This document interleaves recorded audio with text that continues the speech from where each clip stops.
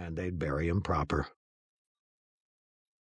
Dozens of wagons and mule trains toiled up Wallace Street in Virginia City every day, loaded with the needful: canned milk, hammers, paper, nails, shovels, and silk, because the camp manufactured nothing, produced nothing, had nothing, except gold. Unloaded, the freighters turned around and drove away empty with new orders, back over pitted roads.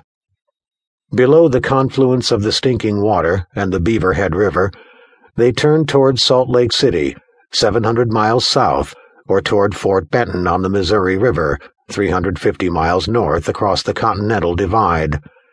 Mostly they headed south, because the Missouri was too chancy in its flow. So why this wagon caught Martha McDowell's eye, glimpsed as it was between the rump of one ox and the uplifted bellowing mouth of another, over the darky's shoulder as he squatted to heft a 100-weight barrel of flour? Why did it seem to her to turn the corner from the road along Alder Creek and labor up Wallace in its own pool of silence like it carried the world, the two horses and the driver looking like they'd had a terrible hard road?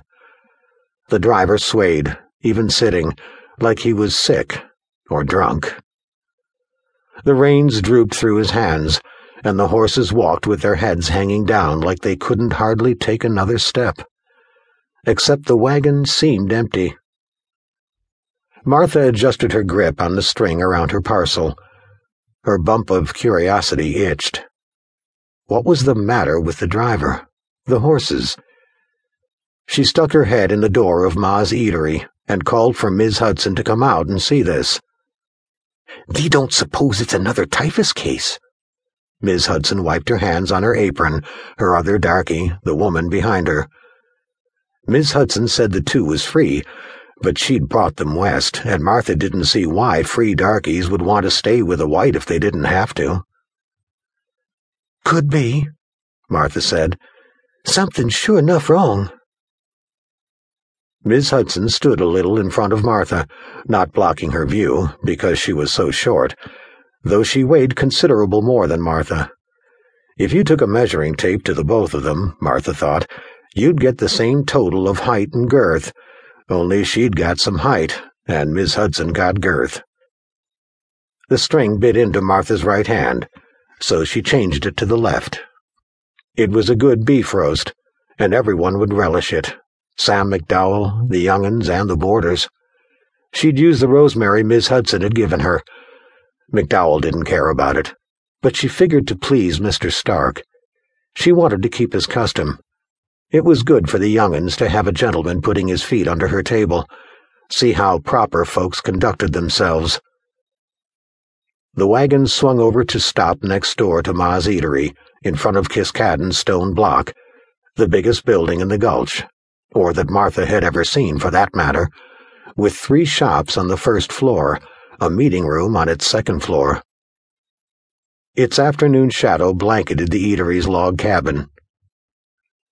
A small crowd of men, always happy for any change in their routine, blocked the women's view, though Tabby, Ms. Hudson's other darky, being much taller, might be able to see. "Albert," Ms. Hudson said, "do thee please see about that wagon." "Yes'm." Albert left the barrel to glance into the wagon, and twisted away, muttering through his teeth, "You don't want to be seeing this," before he bolted into the shadowed alley between the eatery and Kiskadden's. Over the retching sounds, Ms. Hudson said, "Takes something mighty dreadful to upset a former slave." Tabby, the nigger gal, said, "Albert has a tender heart." "Oh, Lord," said Martha.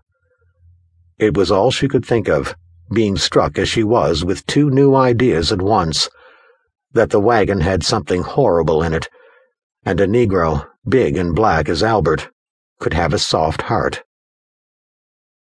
The card, a Queen of Hearts, fluttered to a landing face up in front of Daniel Stark.